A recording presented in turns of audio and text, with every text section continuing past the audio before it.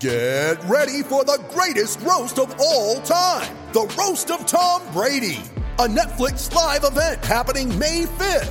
Hosted by Kevin Hart, the 7-time world champion gets his cleats held to the fire by famous friends and frenemies on an unforgettable night where everything is fair game. Tune in on May 5th at 5 p.m. Pacific time for the Roast of Tom Brady, live only on Netflix. You ready? Showtime. On May 3rd, summer starts with The Fall Guy. Let's do it later. Let's drink a spicy margarita. Make some bad decisions. Yes!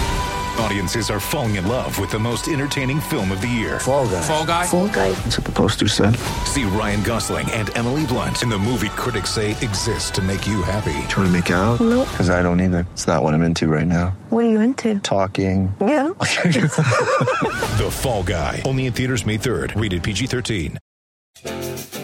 Happy Friday, Bills Mafia. This is your Bills Flash Briefing for October 16th, 2020.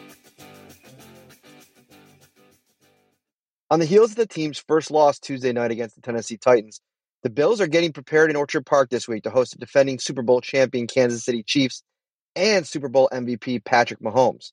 The challenges don't get any easier as the Bills, out to a 4-1 start, plod along in their schedule this season. Monday's game will be a true test for the defense as they're forced to deal with Mahomes and his bevy of weapons like Tyreek Hill, Travis Kelce, Clyde Edwards-Helaire. Bills safety Jordan Poyer said on Thursday it'll be a great opportunity to get the bad taste out of the team's mouth after the 42-16 loss to the Titans. He's a guy that's he's just as good out of the pocket as he is in the pocket. You know, his ability to be able to extend plays, with his legs and then with the strength of his arm, he can make all the throws. And so, understanding that the play is not over on the initial route, that we're going to have to continue to plaster.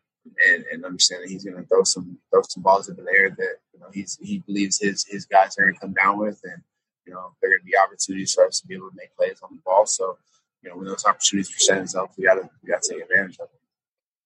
Josh Allen is excited to play against Mahomes too. He said that he respects his competitive drive and loves watching him play. It's going to be fun, obviously, going against a competitor like Pat. One, on the field, the things that he does, second to none. The way he can, throw off platform and his eye movement and really his recognition of the game in his last year or two. And, he's only getting better. So to go against him, it's going to be fun. Obviously, it's fun to watch him, and two, off the field. I've met him once, but we've kind of messaged back and forth a couple of times. But everything that I've heard and been told about him is just he's a grade A dude and he's a stand-up dude. So it's hard not to root for him, and I love watching him have success, except this next coming Monday. Hopefully we can get at him a couple of times. But he's one of those players where you don't want to give him more opportunities than what they're going to get. So I got to be on my P's and Q's and making sure we're holding on to the ball and making smart decisions with the football. All right, guys, keep it locked on to Syracuse.com and NewYorkUpstate.com all weekend for updates and coverage of this game. Tre'Davious White, Matt Milano, and John Brown all practiced on Thursday in a jog-through.